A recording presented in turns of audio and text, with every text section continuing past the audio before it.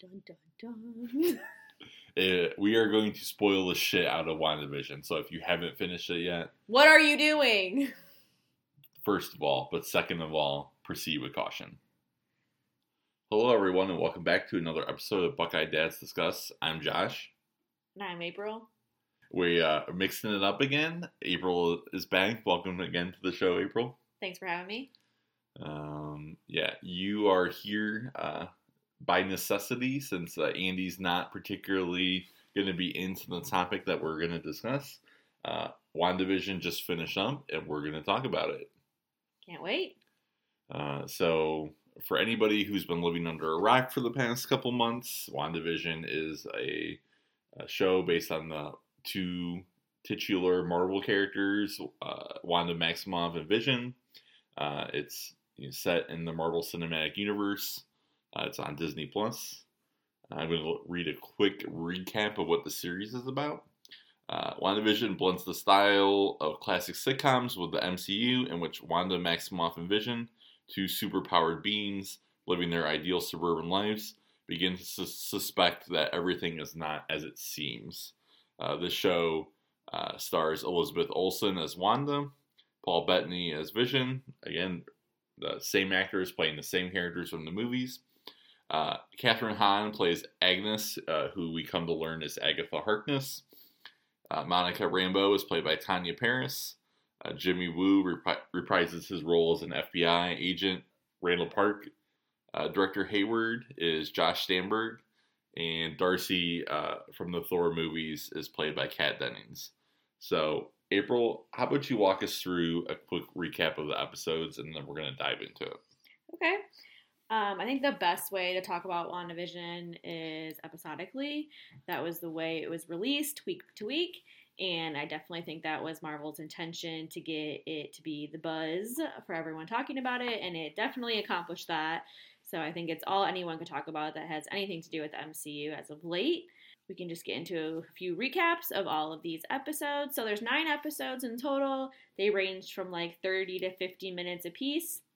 There's quite a few minutes of credits. So however you want to really tally how long that actual episode is, that's up to you.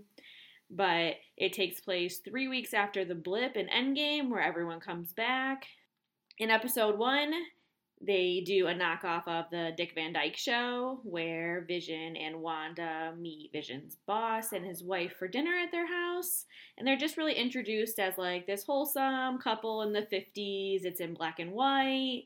I did read a cool like side note that for them to get the color correct for Vision, that they had to actually paint him blue during the black and white episodes for it to look correctly instead of purple, which is kind of odd.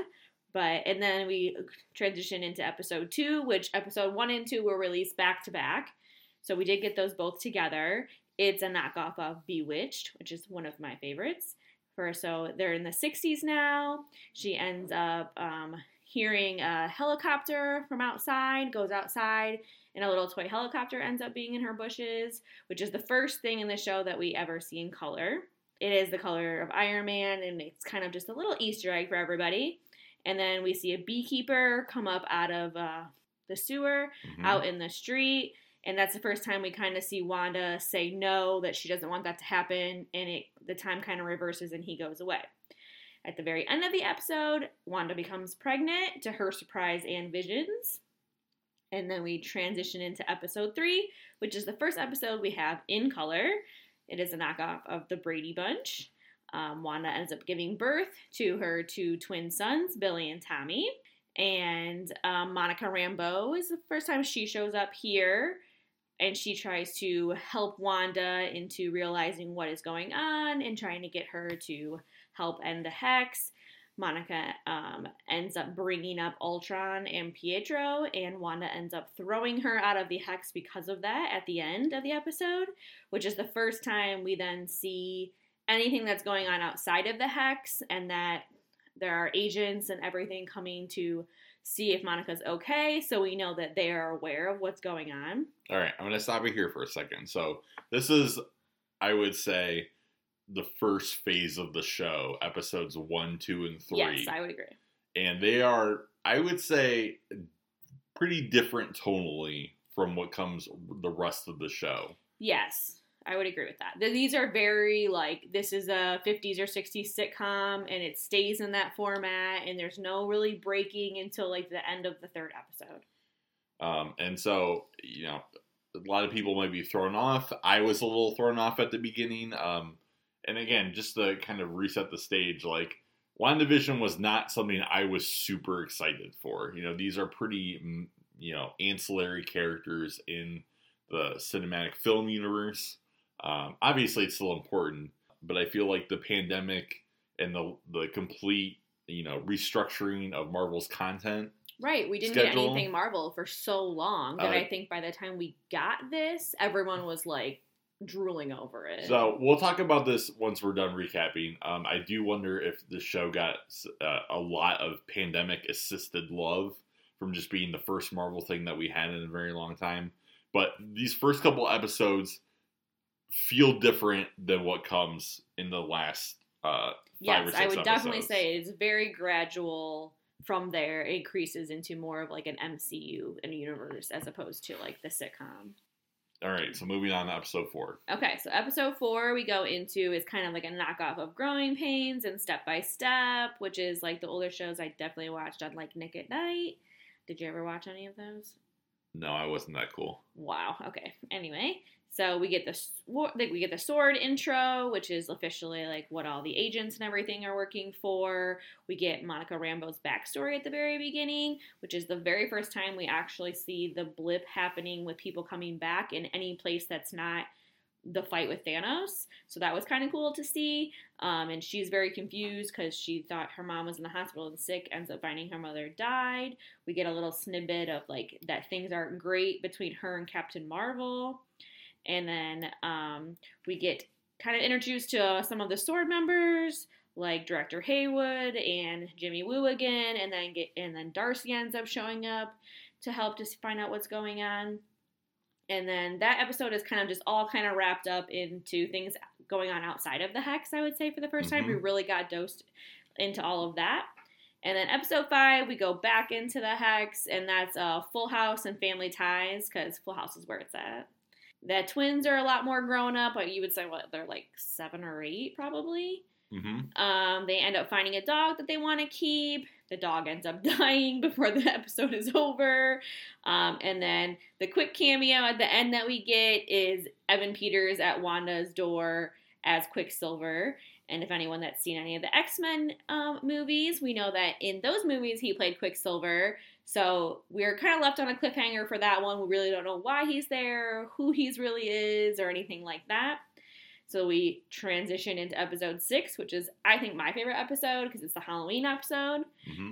We get Wanda and Vision in their actual costumes from the comics, which is pretty cool. It's the very first episode that doesn't have a laugh track, which was very noticeable to me when I was watching it, surprisingly, just because I think you got so like used to the normal comedy thing that it really stood out. And it's a knockoff of Malcolm in the Middle, which I never really watched, but got the idea of from other people. Wanda extends the Hex to end up saving Vision because he is trying to leave the Hex to see if he can go find other people to help whatever's going on inside of it. And to save him, she ends up extending the Hex even farther, which then includes a lot of sword agents and Darcy into the Hex. And then we transition into episode 7, which is a Modern Family knockoff, which I think is the best knockoff they did. Like, she did it really, really well. And I think maybe just because Modern Family is the most recent that it was really obvious, but I thought they did it really well. I would agree with that. Yeah. Vision tries to get back to Wanda, but she keeps blocking his path, which is kind of like funny sitcom different ways, so he can't get back to her. Darcy and Vision end up teaming up to try to get back to her until he ends up flying away to try to get there faster. Monica meets up with other sword agents to try to find a way to get into the Hex by using a new vehicle that they created. Surprise, it doesn't work, so she ends up exiting the vehicle and just tries to go into the Hex on her own. She therefore becomes a new superhero, all to herself, which we're assuming is Photon? I believe that's correct. I would guess. And then in the Hex, it seems like Wanda's having a rough time, so Agatha offers to babysit the twins. Agatha, which we haven't kind of mentioned yet in these. She's just been the nosy neighbor up till now, kind of helping out Wanda and Vision, anything from here to there. So she offers to babysit, and then when Wanda actually goes back to pick her kids up, she notices that they're not really anywhere in the house, and some things look off to her. So she ends up going to look for them, and Agatha mentions they might be playing in the basement. So Wanda goes into the basement, which ends up being full of just hundreds of different of magical items and things, and she seems very confused. And we kind of learned that a lot of things in the Hex were happening because of Agatha. So is that when we get the song? Yes. Okay. It was Agatha all along, I believe. And we get the drop for that at the very end of the episode. Yes, so that's pretty funny in my opinion. If you want to check that out, please check that out. Episode 8 then, we get Agatha's backstory, which starts us all the way back at the Salem witch trials. She is pleading for her life and for help, and none of the witches that are around her go to actually help her. They end up trying to, I don't know if they're trying to burn her at the stake or what they're trying to do exactly, but she ends up destroying all of them. And then we also get the backstory for Wanda. We see her as a kid, and the first time we ever see her parents in the MCU. We learned that she had powers all along. She was the one that actually stopped the bomb from exploding from her and Pietro when her house exploded with her parents in it. We get some moments with her and Vision as to like how their relationship evolved and when she was taken by Hydra, and her powers became more unlocked from the Mind Stone. And it kind of just shows us all of the trauma and grief she's gone through in her life, which was a lot. And then we transition into this last episode, which is episode 9. Wanda and Agatha end up fighting for, I would say, most of the episode. So it starts just like in the street, and they're just Agatha is explaining to Wanda that she's the Scarlet Witch, which is super rare, and she has all this power, and Agatha wants to know how she uses it and wants her to give it to her and all of these things. And then we also get introduced to White Vision, was a extra credit was an extra scene that we got out of episode 8, and he comes back, and him and regular Vision end up fighting as well. And then Vision gives White Vision all of his memories, so that kind of makes him empathetic. And what else would you say? Like, just kind of makes him more of like an actual person in quotations. Yeah, so White Vision is constructed out of original Vision's body, but Right. he does not have access to his emotions and memories Right. from before. And then Hex Vision Gives them to him. unlocks them via Something. his powers and whatnot, and that kind of awakens White Vision, and he realizes that he is not just a programmed killing machine for Sword, that he is his own. He's now setting it. He is aware. He is his own individual synthezoid, and he kind of flies off to presumably do his own thing in future Marvel adventures to be named. Yeah, and then Wanda ends up becoming the actual Scarlet Witch, was a pretty cool like transformation when she's fighting Agatha. It kind of seems like she becomes that by finally just let going and unlocking all of her grief that she's been, dealing with throughout her life. Ends up defeating Agatha. She realizes that she needs to pull the Hex down because a lot of the townsfolk are like asking her to, and telling her that they're scared and haven't seen their family and all that kind of stuff. So she makes the big sacrifice to give up her kids and Vision and brings down the Hex gradually, which allows her to say goodbye to all of them, which is a very like touching scene, I thought. And during this, Hayward tries to sneak into the Hex to like take her down, which ends up not really happening, and Darcy kind of like blocks him, and he ends up going to jail at the end. And then as this all kind of wraps up, it just kind of puts Wanda right back where she started. The Hex is gone, and she doesn't have kids, doesn't have Vision, and she's just kind of, going to try and learn what she can do with her powers now. Because I think Agatha kind of telling her that you have magic, and it's not just this random, Mind Stone power. She wants to figure out how to actually use that. So we do get 2 end credit scenes. The first one being a very big knockoff of, the first one is Monica Rambeau. She gets pulled aside by a sword agent, which they walk into a different building. We find out the sword agent is a Skrull and says that someone wants to talk to her, which we're going to assume is Talos. Maybe. We think. And then going to probably set up Captain Marvel 2.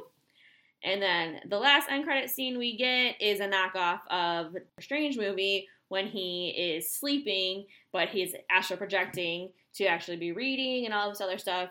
It's kind of, I think, a combination of both of those things. She's like astral projecting to learn as much as she can possibly about magic while she's actually just like walking around sipping coffee or whatever. So I think she's really going to be the full-blown Scarlet Witch when we see her again in whatever that's going to be. Yeah, so Agatha tells her, as the series is concluding, that you have power, but you don't have knowledge. And Agatha is shown to have the Darkhold, which is a book of magic that Agatha uses, and that Scarlet Witch takes over. And that is what we see in that last credit scene, where she's going about her day, but her astral self is reading the Darkhold, and presumably she's going to power up even more. She's already, from Endgame and from what we see in the show, she is a top tier power in the MCU. Yeah, and I think she's going to be even more powerful now in whatever she is next in. Thank you for giving that recap, April. Let's kind of dive into it now. I feel like I just blurted out a million things. So we've been told that one of the main missions of this show was to set up for the next Doctor Strange movie. The next Doctor Strange movie is titled Madness. Multiverse of Madness. Multiverse of Madness, thank you. And so we know that there's going to be a whole lot of craziness going on. The concept of the multiverse means that we can pull in the Fantastic Four or the X-Men.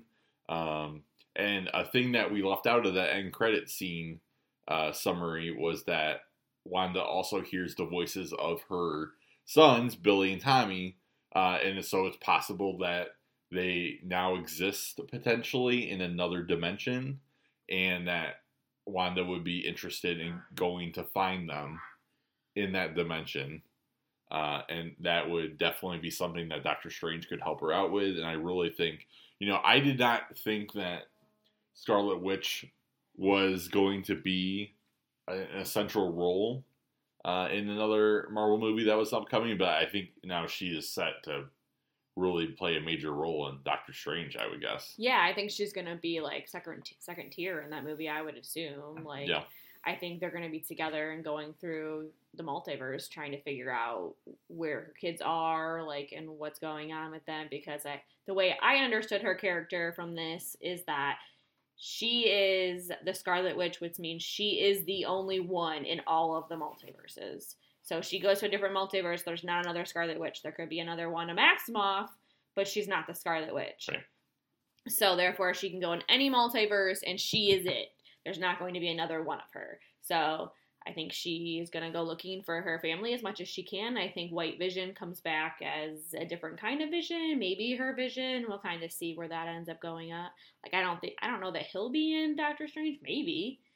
But yeah, I would guess no, but again, it's pure speculation. The Vision scenario kind of reminds me a little bit of Endgame Gamora, where it's kind of like brand new 2014 Gamora is now in the main timeline. Yeah. And she doesn't have the history with Star-Lord that, current version did and whatnot. Right. And so now you have this Vision floating around who, has access to some of the emotions and memories, I'm sure. But they're going to be new things to him. They're not his lived experience. So we could have that kind of analog. And again, fan theories abound. We were wondering, are we going to see Mephisto, which is basically a devil character in the MCU? I do think he's played up. There were something I didn't mention about these episodes is there are random little commercials in them, and I think all of those commercials did really kind of point towards that. So I think he could be coming down the road. But I'm not surprised that it didn't show him to you in a TV show. I think they're waiting for big bads to be in the movies. And they can hint for them and Easter egg them all they want. Because there are plenty of Easter eggs throughout this entire series of many different things, not just, have things that have to do with Wanda.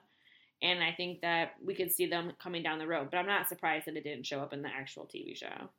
Okay, so let's take a step back for a second. Talk about after Spider-Man Far From Home. Okay, we had what was supposed to be an order. I believe I have this correct. Correct me if I'm wrong. That we were going to go into the Black Widow movie. Mm-hmm. And then Falcon and the Winter Soldier would actually have been the first TV show. Correct. And then WandaVision would have came around. Yes. And so that order obviously was, messed up because of the pandemic, because of COVID, shutting down movie theaters. We are still waiting for Black Widow to come out. Hopefully in May. Hopefully in May. I'm not optimistic, but I think we're getting close to the time where that is actually feasible. And so Falcon and the Winter Soldier was supposed to be the first TV show. This is Marvel's first serious Kevin Feige-led adventure in TV land. You had Agents of S.H.I.E.L.D., which I have not really watched at all. Me neither. Was supposed to be, I think, somewhat canon, and now is probably not going to be canon, is my guess. By watching this show, you don't know that it's a TV show. This could be a 2-hour movie if you put it all together. Absolutely. If you want it to be. But Falcon and the Winter Soldier, I think, is a much safer choice, right? And we've seen that from the previews that we've seen. Like, it's way more MCU normal. It's going to be, an action movie with two characters we've already seen a lot of in the movies.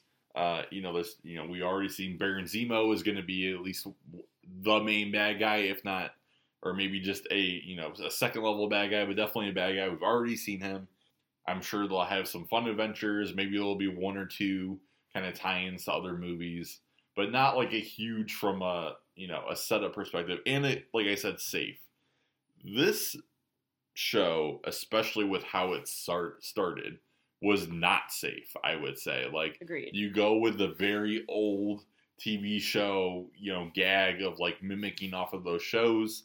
It's not very plot heavy in the first 3 episodes at all. It's really just... It's purposely not plot heavy. You don't know what's going on. You have this husband and wife who are trying to live this idyllic lifestyle.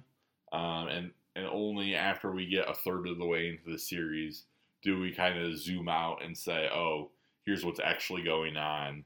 Things are starting to fall apart when we really get into, the plot of the show and how it connects to the rest of the MCU. Right. I think that worked out in their favor, though. I think this series coming out being so different works for them. I think, you have those people at the beginning that were like, what is this? I don't want to watch this. Isn't my MCU? Because you're going to always have those people. But I think from the majority, people really liked this from the very beginning. And it's so different. And I think if you gave us Falcon and the Winter Soldier and then this, people are like, what are we doing? So this doesn't matter. This is its own thing. Like, I think it connects into Doctor Strange, but it doesn't really connect into anything else. And so, like, I'm guessing we're going to get some pretty good connections between Falcon and the Winter Soldier for the future of the MCU as far as the movies and everything. And I think that's going to have a lot more to do with what's coming than WandaVision does. So I think giving us WandaVision and getting it out first and it being something different and still being such a huge hit is a huge win for them. And I think having Falcon and the Winter Soldier coming next, I think was going to work. I think it works better, actually. Not that I don't trust Kevin Feige and his planning. Absolutely, I do. I know it would have probably worked out. But I do think this actually ended up being better for them. That's an interesting thought I hadn't really considered. And I agree with a lot of what you said. But I would say that this show actually does have... This show had more... I think it's going to be more essential to watch this show than Falcon and the Winter Soldier. Because I think lots of big MCU impactful events happened in this show. You mean like the Easter egg stuff kind of thing? No, I'm just going to break it down here real quick. So we get the creation of and the pseudo resurrection of Vision in this show. Vision is permadead, as far as we know, before the show starts. Yes. His original self that we know is not real. Mhm. He goes away at the end of the show. Yeah, he's gone. When Wanda destroys the Hex, but he is more or less back in the MCU in a slightly different form as Right. White Vision. So you've resurrected a character who was killed in the actual movies. Right. So I think that's important. Less important is, they purposely chose to leave Agatha Harkness alive and imprisoned at the end of this movie. She is, as long as Catherine Hahn wants to continue working with Marvel. She was amazing, by the way. Yes, absolutely. Just wonderful. And the memes, you get the winky meme that comes out of this. I really wish I knew what the purpose of the rabbit was. Like, I really thought that was going to have a purpose at some point. It never did, but it was full of laughs. So as long as she wants to work with Marvel again, right, they're going to have her back in So another good. TV show or another movie or whatever. Yeah, and I don't know how big of a tier she has in the comics. We're really bad. Neither one of us had ever read the comics, so we don't really know. But I mean, I would say even if she has any other kind of storylines, of course they're going to do that. Everyone loved her. I didn't hear anyone have anything bad to say about her character. So. I mean, does anyone ever have anything bad to say about Catherine Hahn, ever? No. No. The answer is no. Of course not. So you have all of that happen.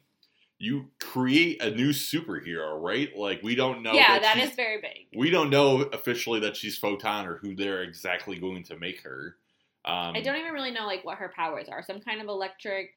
yeah, it seems like she has some know. She has some kind of relationship with energy. She could kind of see the power lines surging when she had gotten into the Hex. She was able to kind of rearrange her matter when the bullets kind of went through her at the end fight or whatnot.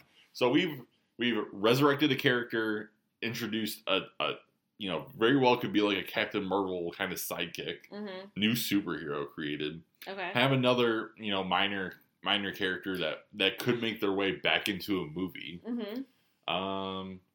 And again, and set up, if you go in and to watch the next Doctor Strange movie and you haven't watched this. No, I'm not saying that you could have not watched it. I'm just saying, does it matter that it came out first versus second? I don't think it really matters in the long run, and I think this worked out better for them. No, I agree with you. I don't think the order matters. I just do think that this was, I think this was the highest amount of plot that you could put in a TV show without making it too restrictive by saying you must watch the TV show. Because there are going to be people who don't watch I think this. Kevin Feige has already come out and said that. If you want to have the full in-depth story of everything that's going on in the movies and the TV shows, you basically have to watch all of it. Obviously I don't think you have to watch What If or that's the kind of off series kind of things, but I think the purpose of the TV shows is to give you a backstory for a lot of the characters we didn't get a huge backstory for in the movies, and then bring you new characters. I think all of the TV shows are going to introduce you to new characters. Otherwise, what is the point of them? I think we're going to get a new character in Falcon and the Winter Soldier, whether he stays alive or not, I don't know. But, or if one of them actually become Captain America or however that happens, we're going to get a new Hawkeye in the Hawkeye series. God only knows what's going to happen in Loki and, all those kind of things. I think with the multiverse coming in, there's just going to be so many either new characters or new versions of characters and all that kind of stuff that if you want to have any idea what is going on, I think you should just watch all of it. And this is bold, I think, right? This is Marvel saying, we have you on the hook. We are here. Stay on it. We are the right hand of Disney. We are here to conquer the world. Basically. And the movie, making billion-dollar grossing movies is not enough anymore. We are extending, our powers into the television medium. And again, they already have movies, toys, TV now, theme parks. And I for one am willing to bow down to my Disney overlords. You're about to, have all these new characters and new TV shows. There's going to be toys for all of them, and it's going to be just like they were a movie. It's not going to matter. It's not going to look any different. And you don't have to have I think they still have the big budget because they look pretty much like a movie. And I think all of the episodes we're going to get for everything else is only 6 episodes, where this was 9. So I hope, or I would guess, that all of the episodes are going to be longer for the other TV shows than they were for this one. but I think it's just going to keep going and keep building. I mean, if you remember back to like the first 3 phases of Marvel, not that we knew it in phase 1, but it just kept building and building and building on each other. And it's not like they can stop that now. Like, I think they're just building and building more tiers and just flattening out the bottom. Like, you started from here, you're working your way up, and there's just so many levels of it because there's so many characters. Okay, so do you think, give it like a grade for this show and whatever medium you want to grade it, but do you think you like this show as much as you did because it was the only Marvel thing that we had, or do you think it stands on its own as just an excellent TV creation that you enjoyed? Okay, so first part of that, I would say in like an A through F school Sure. grading system, I would give this show an A, easily. Okay. I absolutely think it stands on its own. Yes, it is the first Marvel thing we've gotten in a really long time, so I think it could have therefore fell flat on its face. And I think actually that part worked against it. Like, I think you expected so much from this because you're so excited to watch it, and it's the first Marvel content you've had in so long that you're like, oh, I can't wait, like, and you're so excited. And then the fact that they were like, oh, you're only going to get it once a week, you're like, come on, I want to watch it, I want to be able to binge it and see it and know what's going to happen, and it's not a 2-hour movie, I gotta wait, 8 weeks for all of this. So I think that was a really bold choice by Marvel, and they were basically just like, we're going to ease you into this, and you're going to suck it up and like it. And I loved it. Like, it worked for me. It's great. I love old sitcoms. That part of it, I was hooked from the first episode. I was just like, wow, like, this is so different.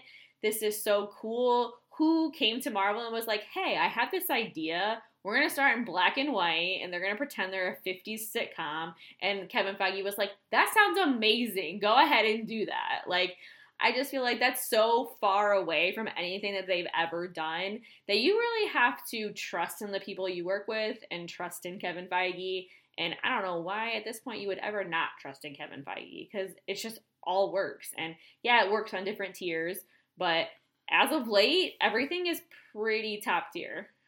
I mean, no arguments from me. Again, and this is what I mentioned earlier, this is risky, right? Like, not only is this different stylistically from much of what has come before, but I don't mean this in a bad way, but they've lost some of their goodwill, right? Like, phase 4 has ended.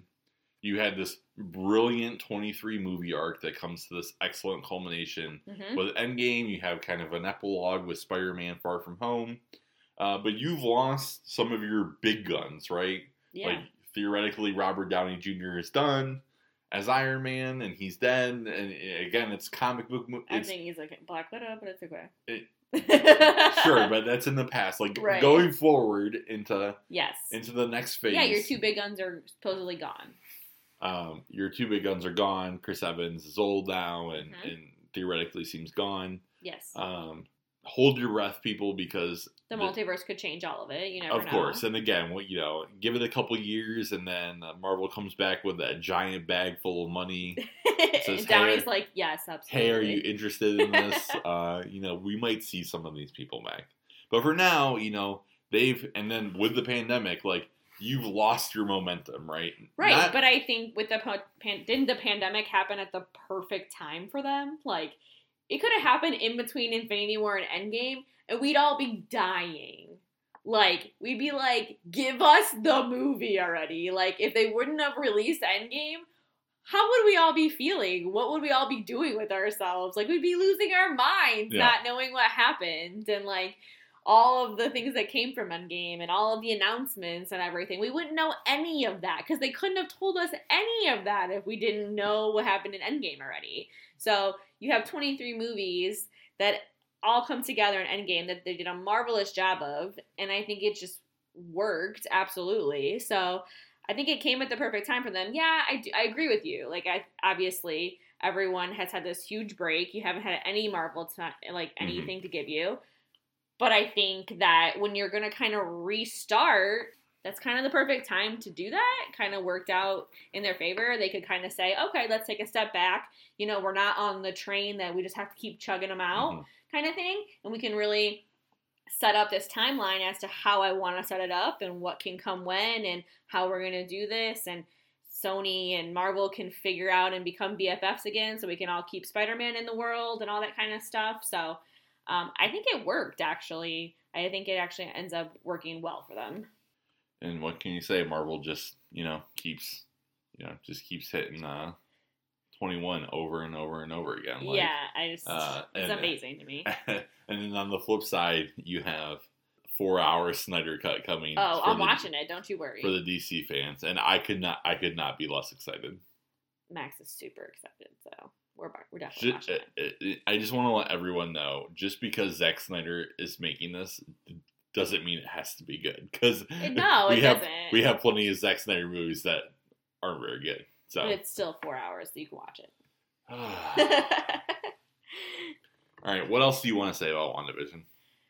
In all, I think I was a little disappointed. The only thing I was really disappointed in was that, Paul Bettany had to run his mouth and talk about some big cameo, and so did Olsen, but they never actually came.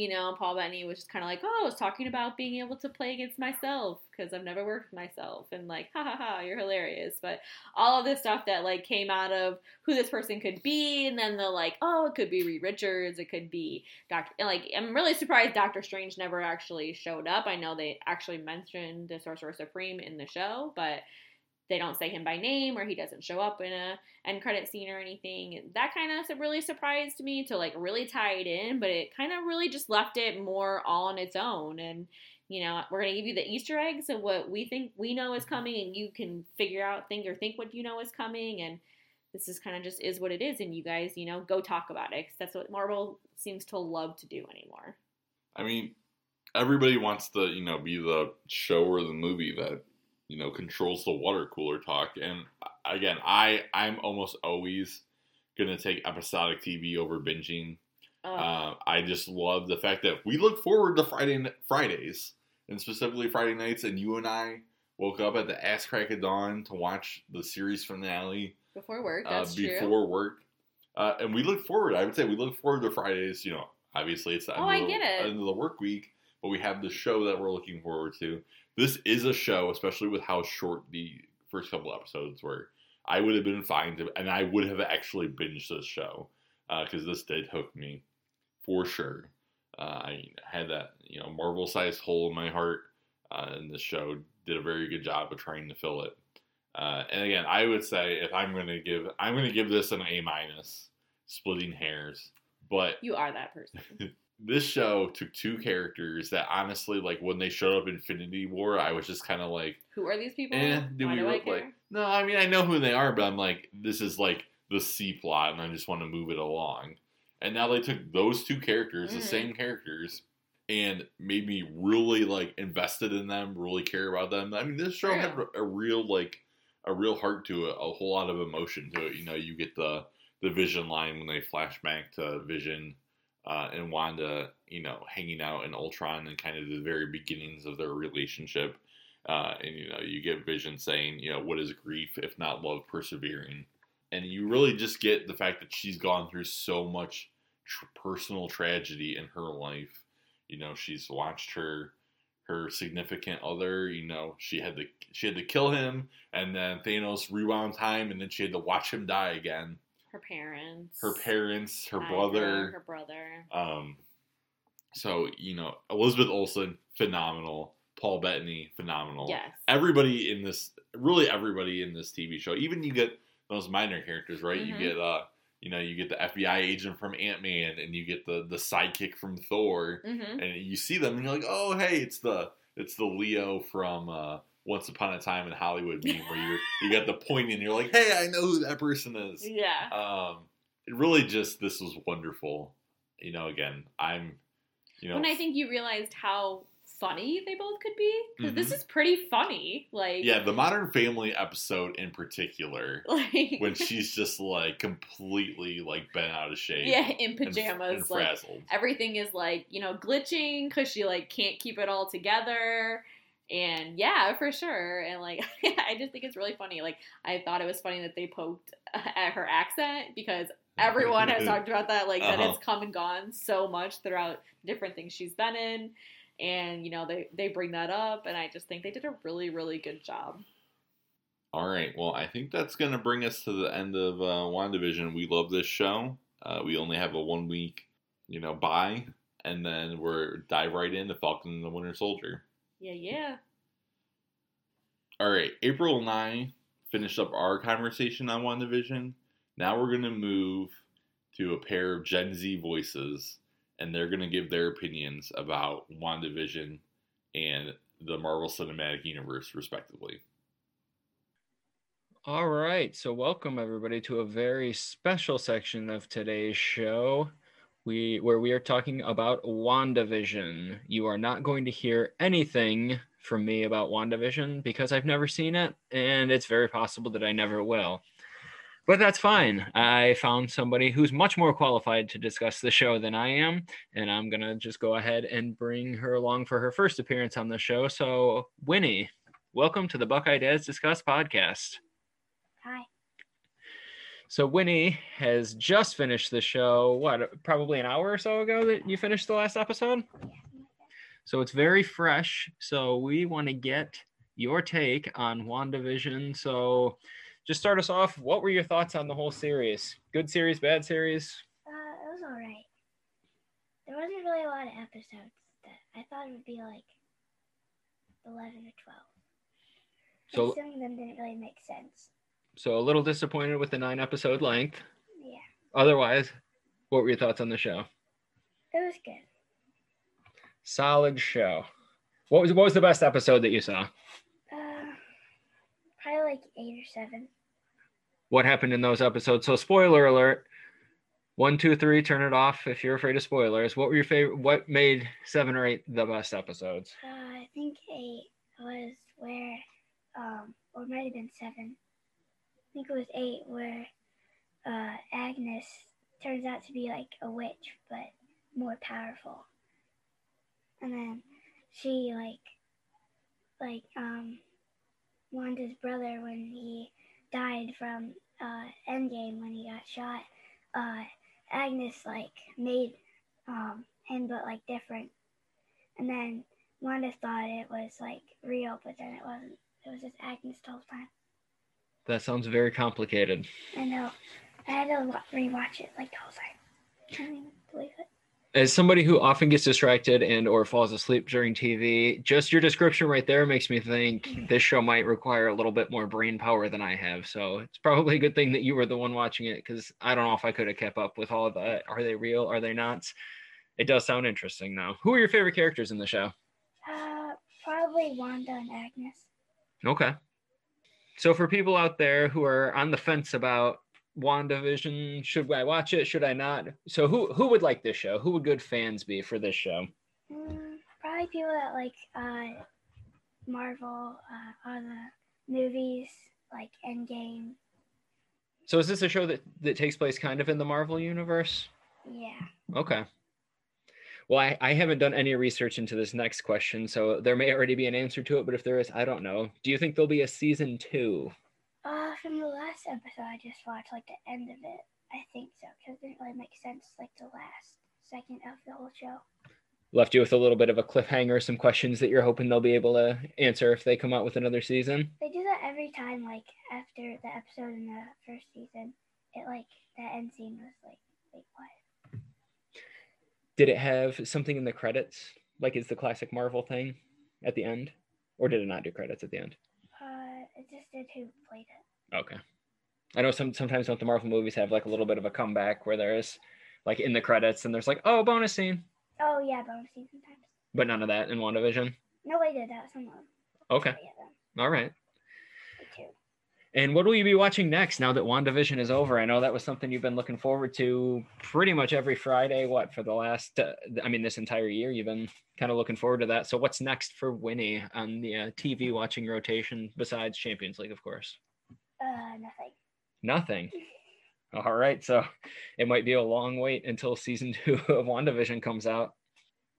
Anything else that you want to share about WandaVision? All righty. Well, thanks for joining the Buckeye Dads Discuss podcast today. And if there's a season 2 of WandaVision, we'll bring you back for sure. Or the next time there's something interesting in the Marvel Cinematic Universe, you're going to be our go-to because I have no idea what's going on and you do. So thanks for joining us today. Sure. All righty, back to you guys. And that's going to conclude our WandaVision talk for this episode. Let's move into our list of the week.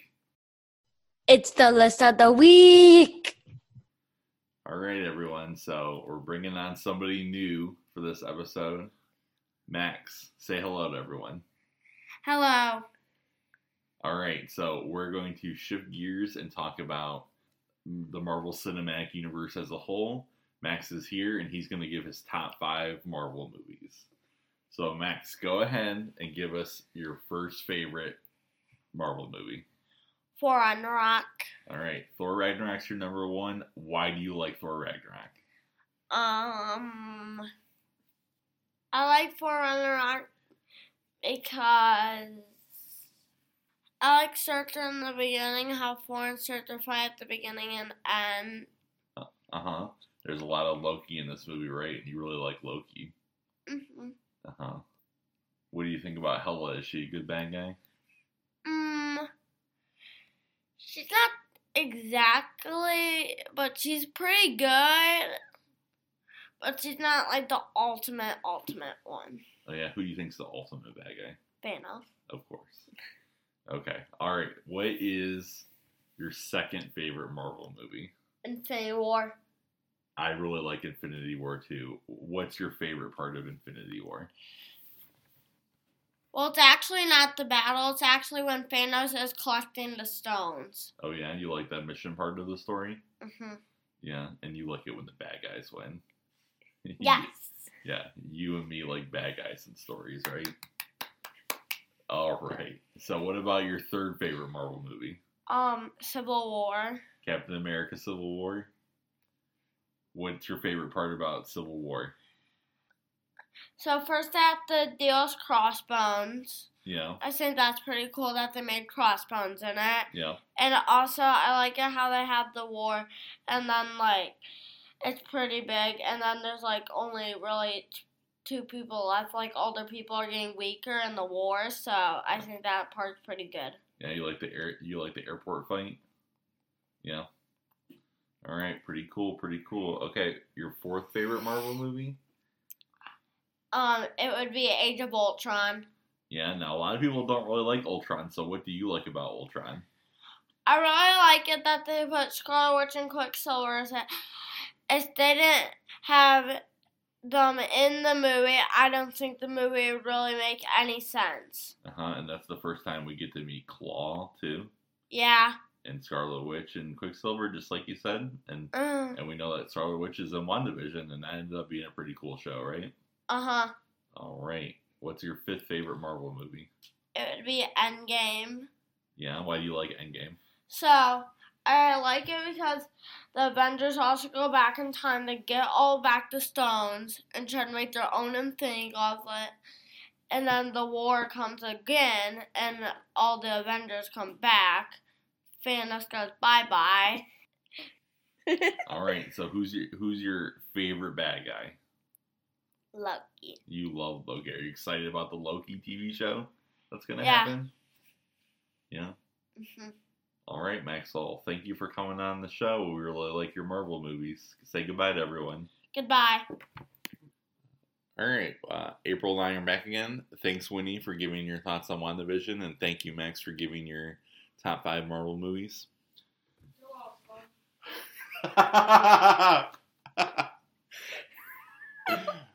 All right, April. We are going to continue on with this list of the week, and this is going to be the biggest list we've ever done, even bigger than the historical moments list that Andy and I did. That was only 10, right? That was only 10. All right, you and I are going to go ahead and give our rankings from 23 to 1 from our least favorite to most favorite MCU films. And so I asked you to do this. I did this. We did this beforehand. And we compared our lists beforehand. And they were actually pretty similar. I thought there was going to be some pretty big differences. and we put our notes together, and they were largely the same. So what we're gonna do for this is you're just gonna walk us through your list, Okay. and then I'm just gonna chime in with where I had that movie on my list. Noting if it was higher or lower. So we're not gonna swap back and forth. We'll try to keep this a little bit more streamlined, and we're gonna talk about each movie as we go, and then we'll wrap up with some closing thoughts about what our list looked like and any final thoughts. Okay. Go ahead. 23 Marvel movies to date. What's number 23 for you? Number 23 for me is The Incredible Hulk. And this was exactly the same on my list in the last spot.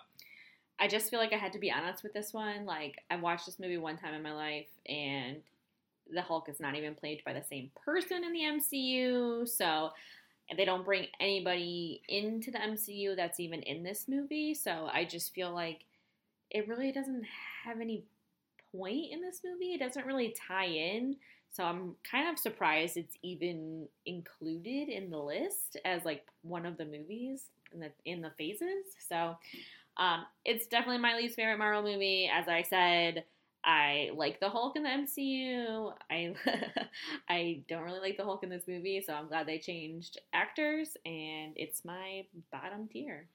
I don't have too much to add. I mean, we do get Thunderbolt Ross from this movie does kind of come through a bit as a minor character, but they don't really relate him back to any of his Hulk adventures.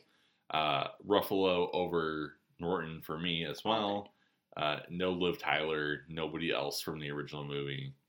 I know you love Liv Tyler, but I'm sorry, Liv Tyler, I can't. Like, just no. So, for all the same reasons you mentioned, it's last on my list as well. Okay, number 22, I have Thor: The Dark World. I have this just one spot more favorably than you do. This movie, I think, is generally known as not one of the greatest MCU movies. I don't really like Natalie Portman in these movies either. Like, and seeing that she's coming back for Thor 3, or Thor 4, I guess. I really hope it's a really good script compared to this movie. This movie is all over the place. There are so many things wrong with this movie.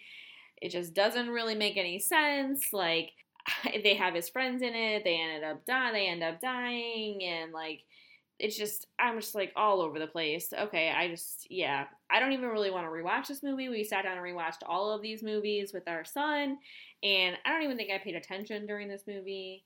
It's definitely in the bottom tier. I agree with almost all of that. The one highlight from this movie is you do get some excellent Thor-Loki interactions. In particular, when they're setting about for the ambush and Loki, transforms into Captain America, and you have that whole bit. That's pretty funny. I just think that's Tom Hiddleston. Like, he's just so good at Loki that, like, you just can't. For sure. But again, you're still in, like, straight-laced, wooden, not very funny to be around Thor. Not fun at all. Malekith is just garbage tier bad guy. Mm-hmm. You don't, like, really understand that, like, it's an Infinity Stone, but it's, like, in Natalie Portman, and, like, I totally did not get that the first time I watched this movie. I was like, what are you talking about? Like, right. So. So, again, this is widely regarded.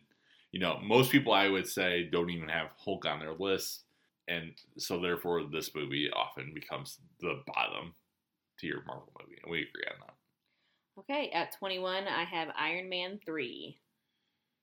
I have this just 3 spots higher on my list. So, Iron Man is probably my favorite character in the MCU. However, I don't think his movies are the top trilogy in the MCU. That probably goes to Captain America. However, Downey is just, like, amazing at this character. I can't look away from him when he's on screen. He's great. So Iron Man 3 just kind of like, it's not like your typical Iron Man movie. He, like, gets lost, and this kid helps him, like, get put back together and all that kind of stuff. And it's a good, like, little story, like, offsetting, but it doesn't really have any, I think, like, major ramifications. They blow up his house. Like, he blows up all of his Iron Man Suits. like during it and stuff, and I don't know, it just wasn't. It's not one of my favorite Iron Man movies. I think the other two are far better than this one, so it remains at my bottom. I agree with that. I just don't think that I'm stealing this from Binge Mode for sure. But this movie doesn't feel connected to the rest of the MCU. Like, Right. the lessons that Tony learned in this movie don't really manifest themselves in the movies that come afterwards. No, you know, he just particularly, stays the exact same person before this movie even happened. and so, as such, I just don't think that. I think 1 and 2 are much better movies, and I don't really particularly love this movie either. Okay, at 20, I have Ant-Man. It's exactly where I have it. So, no discredit to Paul Rudd. I think he plays this character very, very well. I just think it's kind of comical for a superhero to be an Ant-Man to begin with. So, 1, I don't really take you seriously yet.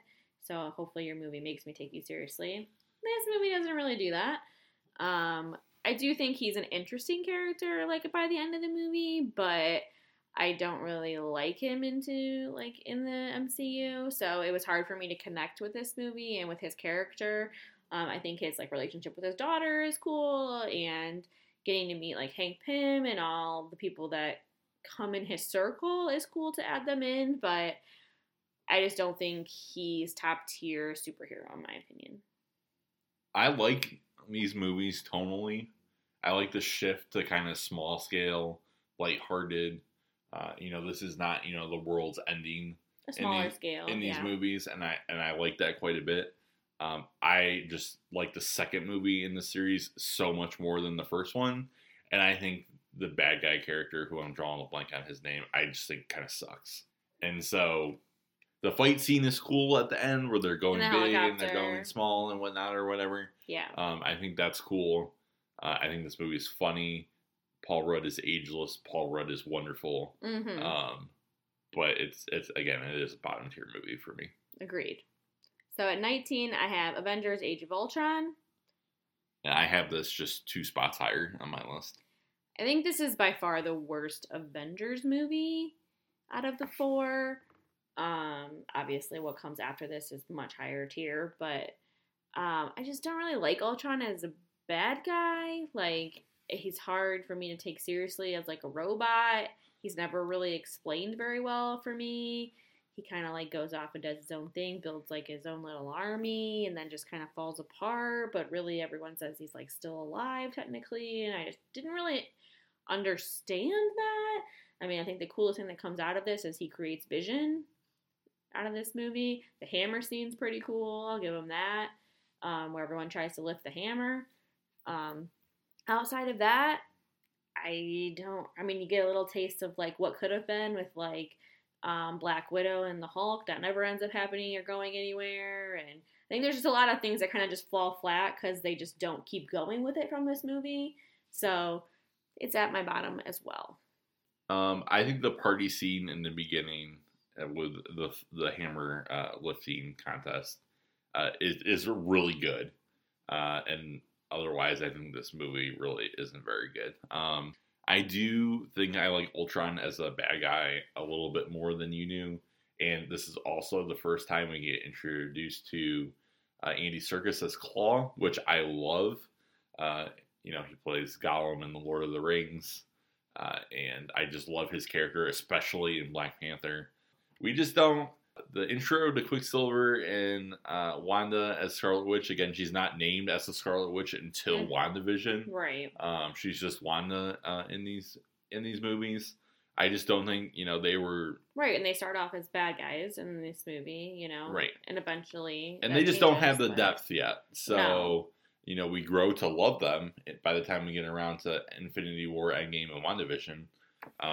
But right now, just not doing a whole lot for me. Well, and Pietro is in this movie and dies in this movie, so you get nothing from him, basically. Yeah, well, and maybe we'll get Evan Peters. Maybe, let's hope. Later, and that would be great too. All right, well, I think our biggest misstep between the two of us is on my list. I have Doctor Strange. This is a travesty. And no, this is largely me, having Benedict Cumberbatch shaded sunglasses on. I have this movie 6 on my list. I love Benedict Cumberbatch as Doctor Strange. I love the magical element. Again, you have gods and you have technology, you have action, and this is the first time that you have space. This is the first time that we really get to, the magical element of the MCU. And the magical element is really cool because you can take some of the really ridiculously overpowered characters and you can kind of tame them by just saying, magic wand, this can now happen. So I think all of the stuff with Tilda Swinton as Sorcerer Supreme start in that movie. Wong is a funny character that we come back again in Infinity War. Kind of a clever ending with the Time Stone and trapping Dormammu. Mads Mikkelsen in this movie as the bad guy. I just, I love this movie more than most, and I have it way higher up on my list. Yeah, I think my reasoning for having it so far down on my list is just that he's a dick. Like, he's not a very likable character. Okay, but you love Iron Man. I do. I think Downey plays it better, to be honest. I just think, I don't know. I just don't really...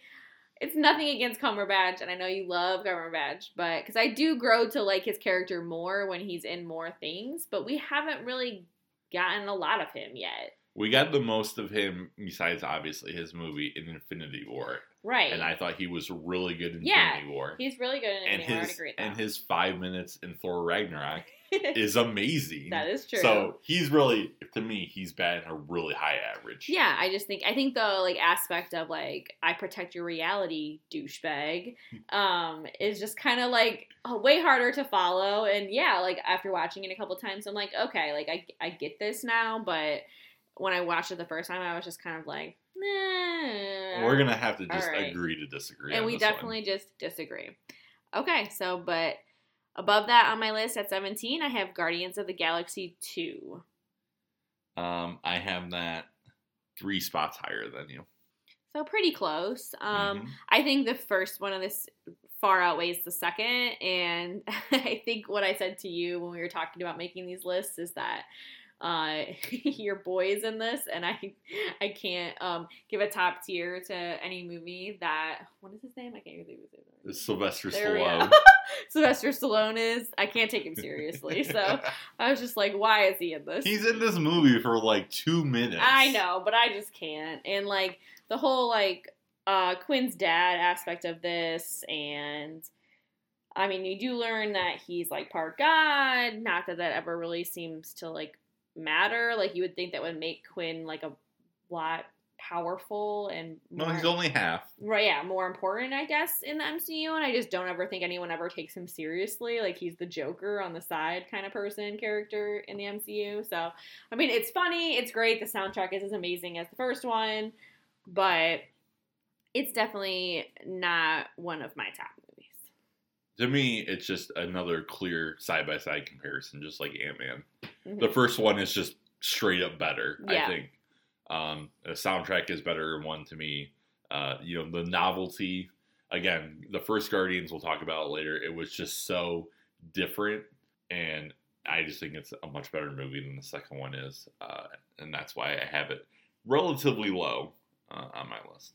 All right, above that, I go to Iron Man 2. I have this movie 3 spots higher than you. Right, again, I love Robert Downey Jr. as Iron Man. I think this movie is much better than the third one.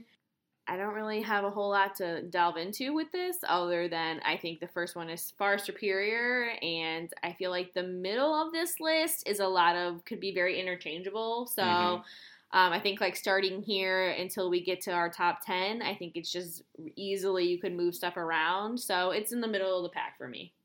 Yeah, this movie had to do a lot of exposition. Mm-hmm. A lot.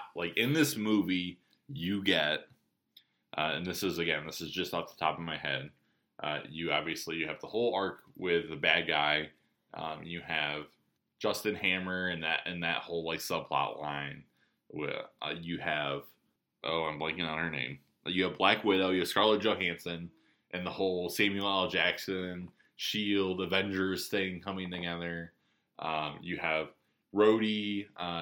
We have the actor change. You have Don Cheadle coming into this movie. Yeah. Fantastic as War Machine. There's just a lot of moving parts to this movie. You have the Howard Stark, him having to try and figure out what's going on with his core and inventing a new element and finding the message that his dad left him. There's just a ton going on in this movie. Mm-hmm. So it's messy. It doesn't all fit together very well. It's a little bloated. But you get Scarlett Johansson as Black Widow, and she's just amazing. I like this movie. Okay. Above that, I go to the first Thor movie. Okay, you have this. All right, so I thought about this for a while, and I dropped this movie a ton. I have this as the second worst Marvel movie. I have this even below Thor in the Dark World. That is amazing to me. So why do you qualify this movie worse than the Dark World? Because the Dark World at least has parts that I like. In particular, again, the Loki stuff. Loki is a much worse character in this movie. And Thor is just, they did not know what they wanted to do with Thor. He's just the God version of Captain America, I feel like, where he has his rage and his anger and he gets banished to Earth, but then he just wants to, I just need to be a good guy. Don't have a whole lot of personality. I mean, the fight is against, like, a metal machine at the end. The fight's definitely not great. Again, Natalie Portman is just, like, I really hope that Kevin Feige and Taika Waititi, like, sat her down and said, like, look, if you're coming back for Love and Thunder, you need to be invested in Marvel. You at least need to appear that you give a shit. She's a huge part. She's playing, like, Lady Thor. Like, right. You have a huge but part. Didn't they, like, edit her out of Infinity War? Like, wasn't she not actually even in it, even though they had they edited her scene in Infinity War, or Endgame, is edited in from this movie, from a deleted scene. Right. So, like, that's how much she's not involved after. Yeah, it seemed like she just didn't want to be a part of it. And I think because no one really liked either one of these movies, so... Yeah, and again, no one liked any of these movies, and I think this movie is actually even worse. I put this higher on my list, I think, because it's Chris Hemsworth, for one, and who doesn't want to stare at Chris Hemsworth? But you can do that in 2. Yeah, but this is the first time I get to do that. And he's, like, ripped, and his arms are out the whole time, and he's yelling with long hair, and I was just like, okay, I'm just going to sit and drool at this movie. Cool. So, I think maybe that's why it's in the middle of my back. Wow, way to objectify men. Okay, anyway. Okay, but the one cool thing I will say this is, I forget which I think it must have been one of the first 2 Iron Mans, maybe Iron Man 2, I think. The end credit scene of Iron Man 2 was them going out in the desert and then finding Mjolnir. With his hammer. And that was just like, oh, like that's the, like, it's happening moment. Yeah. Like we're actually gonna bring all these guys together. There's gonna be an extended universe, and this is like, okay, this is the beginning of the dream. You had Iron Man, and he was the next character we were given, and I think you had the, like, sarcastic, like, character that Downey plays. I think they just didn't want to do that again. Like, don't make this character the same person, So they were like, he's more serious, he's a god, he's all these things, and it just backfired. Yeah. So, if we go to next on our list at 14, I have Spider-Man Far From Home. And I have this 2 spots lower on my list. Which amazes me because Josh is the Spider-Man person in this household, and both of my Spider-Man movies are higher than both of his. So I was a little surprised by that, but I think the second movie isn't as, like, homey is a weird word, I guess, to use as the first movie, but, like, they go to Europe or whatever. There's a lot of funny things. I feel like it's very hard to believe that all these people don't realize he's Spider-Man, but okay. Welcome Jake Gyllenhaal. I do think he is a pretty good bad guy. I do think that, like, seeing the relationship they form really worked well with both of them on screen and everything. I just think the first movie is a lot more, like, of what I consider to be Spider-Man, growing up with the Tobey Maguire movies, which really dates me, but I just like the first one a lot better. So this one's just the middle of the pack for me. it really does pain me how low I have the Spider-Man movies on average in my list. I love Spider-Man. Spider-Man, growing up was my number one in the, favorite Marvel character. Spider-Man and Batman were my two favorite superheroes of any superhero. And I just, they stuck the cast. Tom Holland, amazing as Spider-Man, no doubt. I just think these movies have just not lived up to what they could be. And I think this movie is worse than Spider-Man Homecoming. And my favorite part of this movie is the very, very end when we get the callback to the Tobey Maguire Spider-Man movies, and you get I'm blanking on the actor's name, but it comes back as J. Jonah Jameson, and it reveals that Tom Holland is in fact Spider-Man to the whole world. It just felt a little hollow. Again, it's might be unfair to this movie because this is the first movie after Endgame. This is the last movie that we've had. You have this amazing finale, this amazing culmination in Endgame, and then it's obviously you're going to have a letdown afterwards. Yeah, I think it was really hard for this movie to not just be kind of depressing because Spider-Man and Iron Man are so intertwined together throughout the MCU that I just felt like he's obviously a big void in this movie. They talk about him a lot in this movie, and it's hard to not get past that. And you're right, like, to go from Endgame to this, you kind of had to, like, recenter yourself and realize, okay, this is the end of this phase. We're wrapping this all up together. And then I do think the best part of this is the end credit scene. I totally agree with you, but what does that say about the movie? It says that it's not a great movie. Right, exactly. In Marvel adjusted terms. Yes, exactly. Okay, so above that at 13, I have Ant-Man and the Wasp. I have this 2 spots higher. Okay.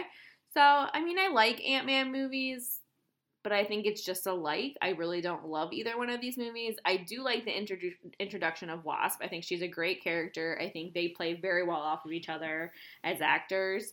So I was excited that she got brought into the MCU officially in her costume and everything, but the shrinking and, like, growing big again thing or whatever, like, that gets old to me really fast. And I know some people really love that, like, that aspect of it, but that's, like, all that they do. And, like, he rides on an ant and they die all the time. And yeah, I mean, the car chase at the end where, the first movie you had normal sized people getting really small. This one you have people getting really small, and you got, the Matchbox cars going up and getting really big. Yeah. Like, you have all... that was a cool fight. The Luis recap is just hilarious to me. See, those are the things that, like, you think they're hilarious, and I'm sitting there like, this is obnoxious. So, I don't like that. Extremely low bar to clear for humor in a movie. And again, I'm blanking on the actor's name again. I'm just really bad at this. You're fine. But Luis, just put him in more movies. Michael Pena. Yeah. Yes, Michael Pena. Put him in more movies. He's hilarious. I think, and again, it pains me to say this, I think that, Ant-Man does the small scale thing just as well as Spider-Man does. And I wish that Spider-Man would be noticeably better. But, this is a nice shift back down. We've had a lot of at this point. Because this comes out after Infinity War. Right, it's in so between. We've had lots of big fights, and this kind of shifts down to a small scale story. That's very funny. I enjoy it quite a bit. And then you have the very critical end credit scene where Paul Rudd goes into the quantum realm, and then the snap happens, and he gets stranded in the quantum realm. Right. Not to return until Endgame. This movie also brings in Michelle Pfeiffer as the Wasp's mom. They rescue her and bring her in, and she helps the supposed bad guy who is Ghost. I just don't think the bad guy is very good. And then there's, like, another bad guy, really, and it's just kind of like, I don't really like this. No, okay. it's fine. Or whatever. It's but I think it had a mid-tier movie. Yeah, and I think it had a hard task following Infinity War. I think that's really hard to do. People just want to see Endgame and see what's going on, and this had nothing to do with that. I think this did a better job following Infinity War than Far From Home did following Endgame. Okay. So. And speaking of Ant-Man and the Wasp, which is in between, the next movie that also came out in between is the next on my list, which it seems like we both have these right next to each other, is Captain Marvel. I really, really wish I could put this movie in like my top 5 because I love Brie Larson. I love her acting. I love her as this character. I think she does an amazing job. I just think this movie was in such a bad place in the MCU. Like, for an origin story of a person we haven't met yet who is filming scenes in Infinity War before she's ever even played this character in an actual movie, it's just really hard to ask an actor to do when the script wasn't even written yet. She doesn't even know what this character is going to be like. Like, I just felt like this was a really hard task, and they threw a lot at her as far as the scrolls and all of the things that were tied into this and getting her complete backstory and Marvel and all of that kind of stuff. And I think they gave it to you and you got all of it, so you know where she's at by the time we get to an Infinity War. But I think it was really hard to get, because, you know, this is in the past. So this is in, what, the 90s? 90s is what I was going to guess. In the Blockbuster? Keep talking. I'm going to look it up. I think it's the 90s. So I think this is set in the 90s, and we get all the way from the 90s to, like, her in the present day by the time we get to Infinity War, which is a movie we had already seen. So, like, I just feel like it's really weird. Like, I don't want you to give me that big of a character in a movie that I haven't met yet, if that makes sense. Because she's at the very end of Infinity War, right? No. She's in Endgame? They, at the very end of Infinity War... is when they call her. Sorry. I misspoke. So she's not actually in Infinity War. But so you get introduced to her, and then she's right into Endgame. But you're correct, though, in that they filmed Infinity War in Endgame back to back. Right, she had filmed that before she even filmed this movie. So I just don't think she really know what she was being asked of for this character. And as, like, you know, the first and only completely female-led superhero and movie, I think that's a big task. And you're always going to have, you know, the people that are like, oh, she doesn't smile enough. She's not likable. She's not this. She's not that. Or I say all of you to you, fuck off. But... you know, just because she's a female doesn't mean she has to be, in quotes, likable. People wouldn't necessarily call me likable. So I'm just going to sit here and not say anything at this point. So you're allowed to have your own opinion, but, you know, I like this movie. I do really like this movie. I think it did what it needed to do for the place it was put in. And so it's in the middle of the pack for me. I think we have this movie higher than a lot of people. And I like this movie. Like, I don't feel the need to defend it. Like, I think it's really good. This movie did the period piece way better than Wonder Woman 1984 did for me. Mm-hmm. Like, you get the blockbuster, you get all the technology, you know, the Radio Shack references and all of that or whatever. And it was good. Like, you didn't have to struggle to put this in the main timeline. You got to do an origin story. It had been a while since we had actually done a true origin story for a character that a lot of people aren't really familiar with. Right. You know, somebody who's obviously has a lot of history in the comics, but otherwise probably not a whole lot of history for most people. Samuel L. Jackson de-aged in this movie as Nick Fury. And their relationship is great. Oh, and a wonderful kind of buddy cop type deal in this movie. And I think if you have her in Infinity War, she's just too powerful. It doesn't work. You know what I mean? If she's in Infinity War and she has all of her powers, yeah, well, let's get to that, and we'll get to that. Remember to talk about that in Endgame, because I do have more of an issue in Endgame. But for this movie, I think this movie is really fun. You get, you know, the introduction of the Skrulls in this movie, and, you know, there's some Secret War potential down the line. I think it's a TV show we're getting, right? Believe it's there's going to be a TV show. Again, you know, in the comics, these are often bad guys, and they, you know, they can appear to be pretty much anybody. So, you know, and we have in later movies some characters who, you know, and WandaVision have taken the shape of Skrulls and whatnot. So lots of possibilities with that. You know, Jude Law is just kind of a douchebag who isn't really a strong villain in this movie. There are Marvel, like DC and like lots of superhero type deals, has an issue with bad guys, and Jude Law is another example of that. But I think this is a great movie. I really don't, you know, feel the need to defend it. Okay, and then above Captain Marvel at 11, I have Captain America: The First Avenger. Okay, so this is maybe my hottest take. I have this as 19 on my list. Whoa, you need to explain. 19. I just don't. I am probably too hard for all of the Captain America movies on my list. We still got 2 more to go through. I just don't. I like my characters, my superheroes, to be flawed, to be not just the goody two shoes perfect guy that Captain America really is. And then overall, if I go back and I look at my list, I noticed this when I was drafting it. I'm always unnecessarily hard on the first movies in series. The longer something goes and it's good and I like it, the more invested I am in the characters and in the story. And this is one of those very first movies for a character who, obviously Chris Evans is a great Captain America. And again, this is all on Marvel adjusted terms. But he's, bottom end on my list of favorite superheroes that show up in the MCU. Wow, really? Just as a superhero, not as an actor, not as a performance, but just as a superhero. I mean, he's just a dude that's on Just steroids. strictly Captain America. He's just a dude that's on steroids with a shield, like that. But he looks good. Well, that has no bearing for me, besides Benedict Cumberbatch. So, who's not ripped at all? No, but he's dashing. So this is a super hot take by me.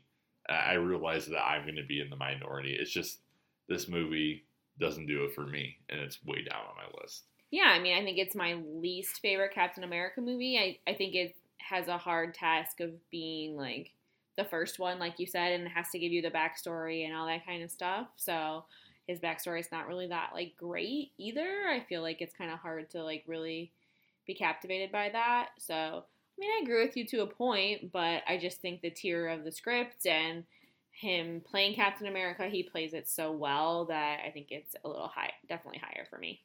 So above that, I go to the first Avengers movie. I have this 5 spots lower than you. And again, this goes back to first, just getting it ranked lower.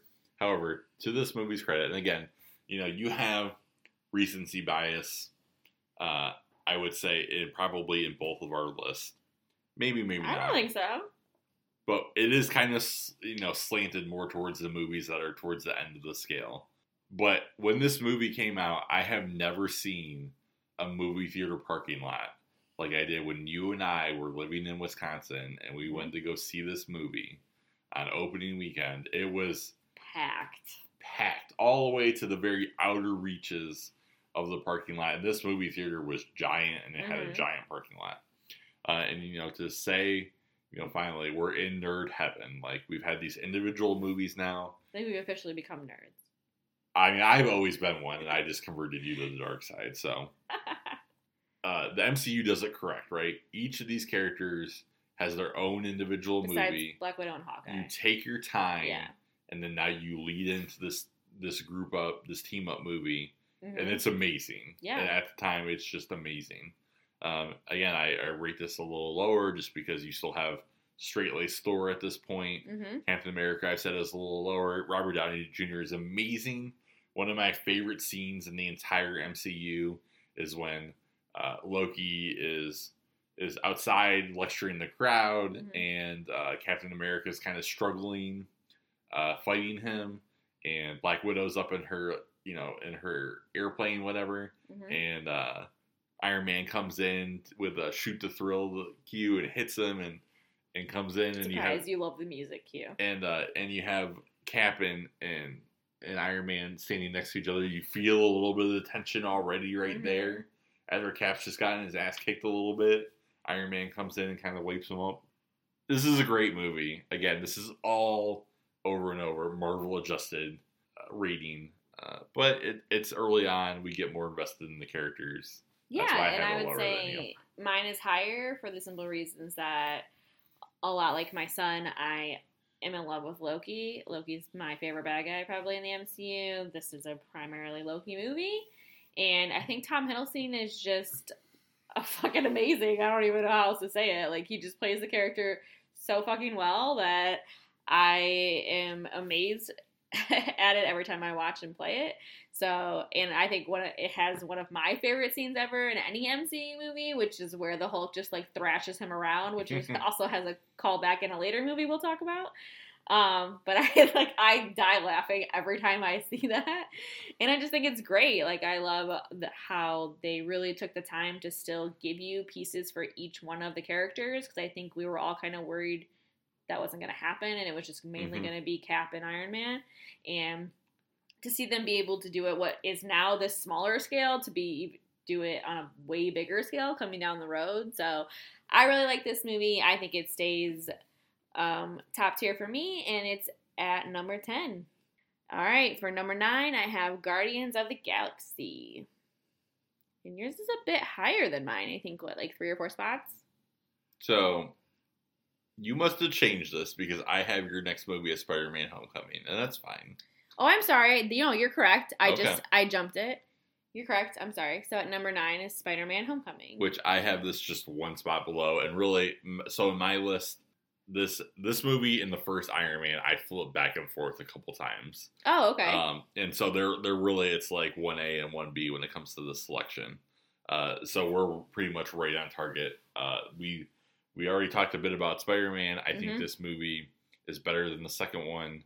I think the bad guy's way better in this one. I think Vulture, Michael Keaton is a phenomenal Vulture. And really love that they're probably bringing him back. Yes. Sinister Six, possibly. Love and that. The reveal in the middle of this movie that he was... In the car, you mean? Or like at the house? Yeah, when Tom Holland goes up to his date's house. I'm blanking on what her name was in the...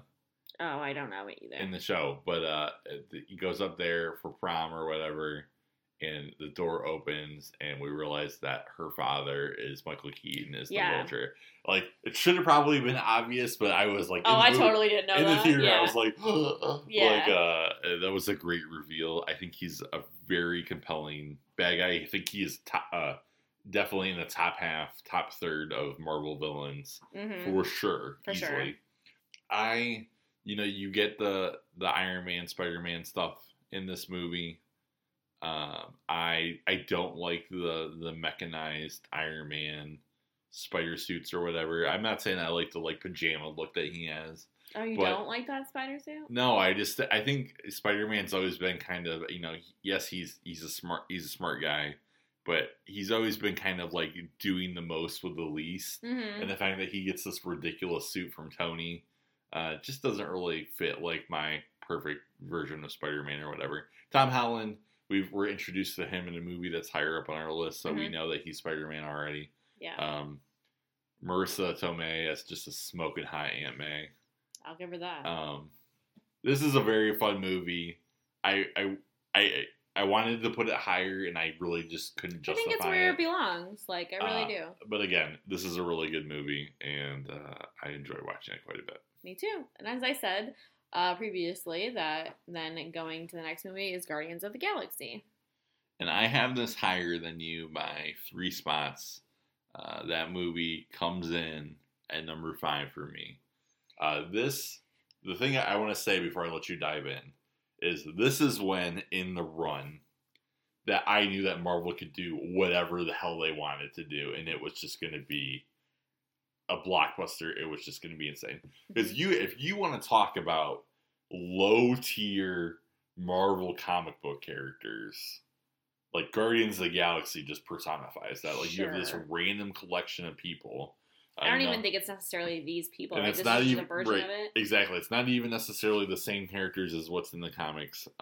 You have Chris Pratt and the Chris Wars come in to kind of anchor this movie. You have a random collection of people, and it was hilarious. It was amazing. Like, the soundtrack is so memorable, and they weave that into the movie. It's hilarious. So much good comedy in this movie.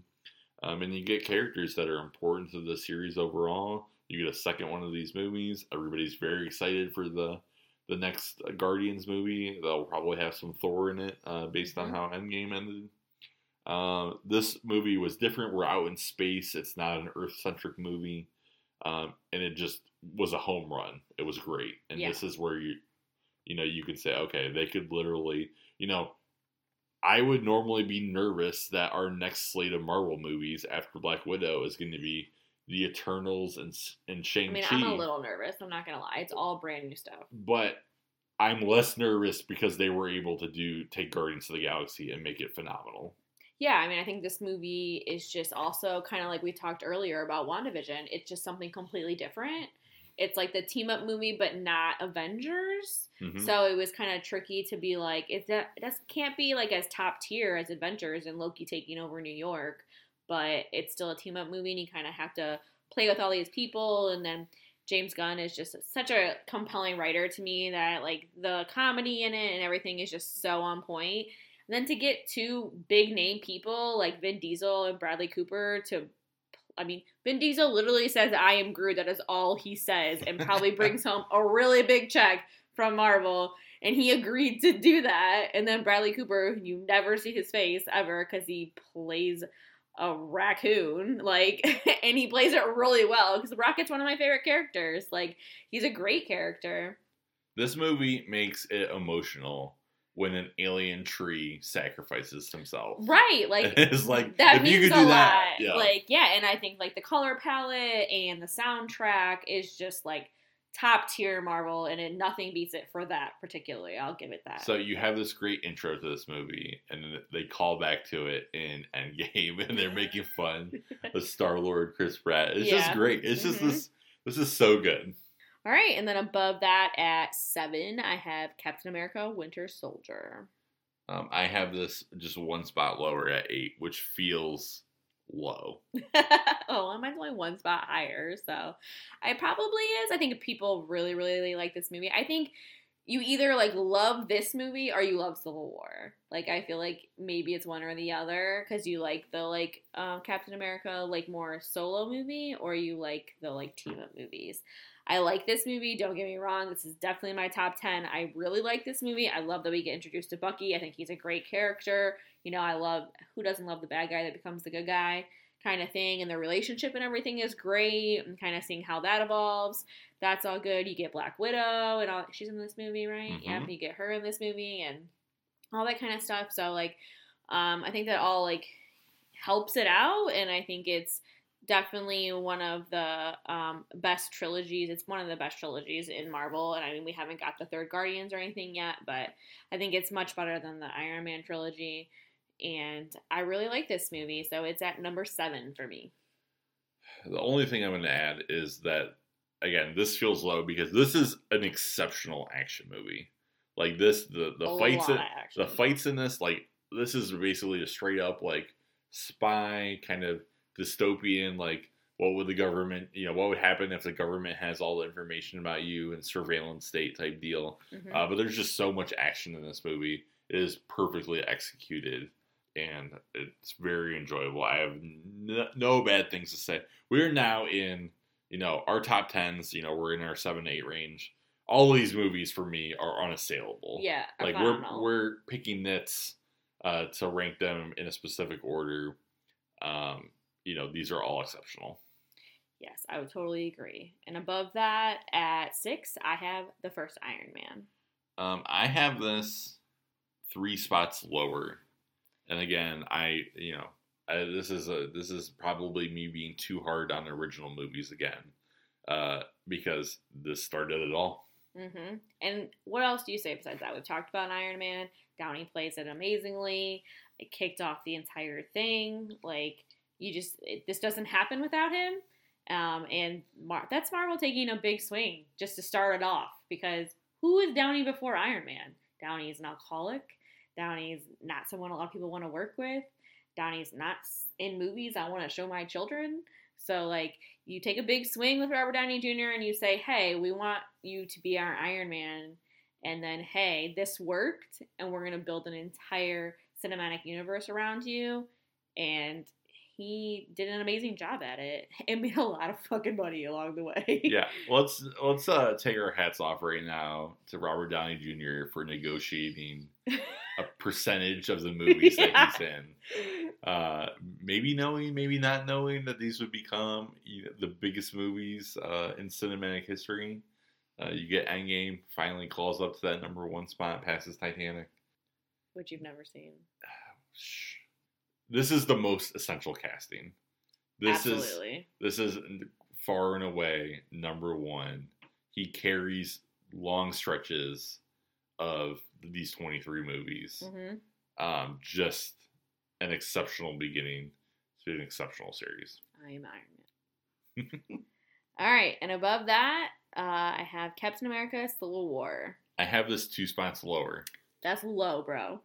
It's low, and it's unfair of me to say this, but it is bullshit to say that the Captain America trilogy is so good, because this is not a Captain America movie. This is an Avengers movie that calls itself a Captain America movie. Okay, but still It's- technically called a Captain America movie. So if it was called Iron Man: Civil War, No, it should just be called Avengers: Civil War. Is the correct title? Is the correct Okay. title for this movie? Okay, all right, I'll give you that. You're probably not wrong, actually. I mean, okay, so you're just gonna hate on it because it's titled incorrectly. Yeah. Again, we had to put these in an order. I know, right? And It's so so I'm- difficult. And so I'm using anything that I can. The thing that I will say, we did a rewatch of this, and I feel like this movie, pardon my French, blows its load at the airport fight scene. And other than that, yes, you get introductions to Black Panther and Spider-Man. Mhm. Both of them exceptional.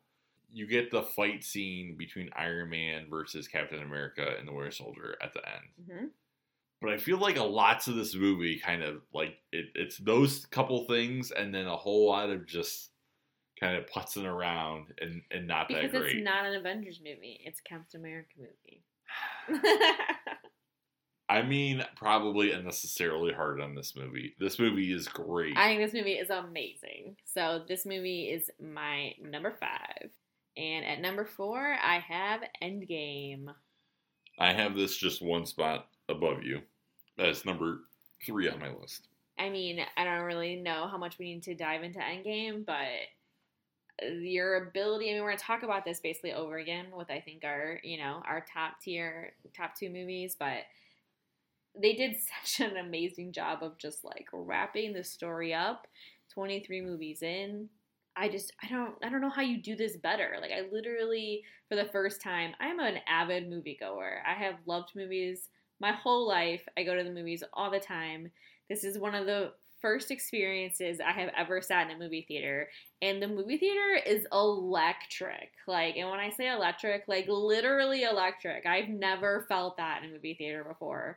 And everyone is so excited. All the little like Easter egg moments, all the little like Cap picking up the hammer, all that kind of stuff, like Avengers Assemble, like people are screaming in the middle of a movie, and that's just crazy to me, and it was so much fun. I will never forget the first time I saw this in the theater. It was an amazing experience, and I think, like, obviously the good guys win in the end, but also my favorite character dies, so that part kind of brings it down for a little bit for me. And I do think the movies that I have above this are just a bigger tier for different reasons than this movie. So this movie is amazing, and there are no qualms of the fact that it's number 4. I just had to put it somewhere in the list. I have never had a better movie theater experience. A more memorable experience. Just as you said, when we went to see Endgame. And again, those 2 moments, right? Mm-hmm. When Captain America is worthy enough to summon Mjolnir to him and kicks Thanos' ass for seconds, and you have Thor, chiming in, I knew it before Yeah. before Thanos, knocks him out of the fight for a bit or whatever.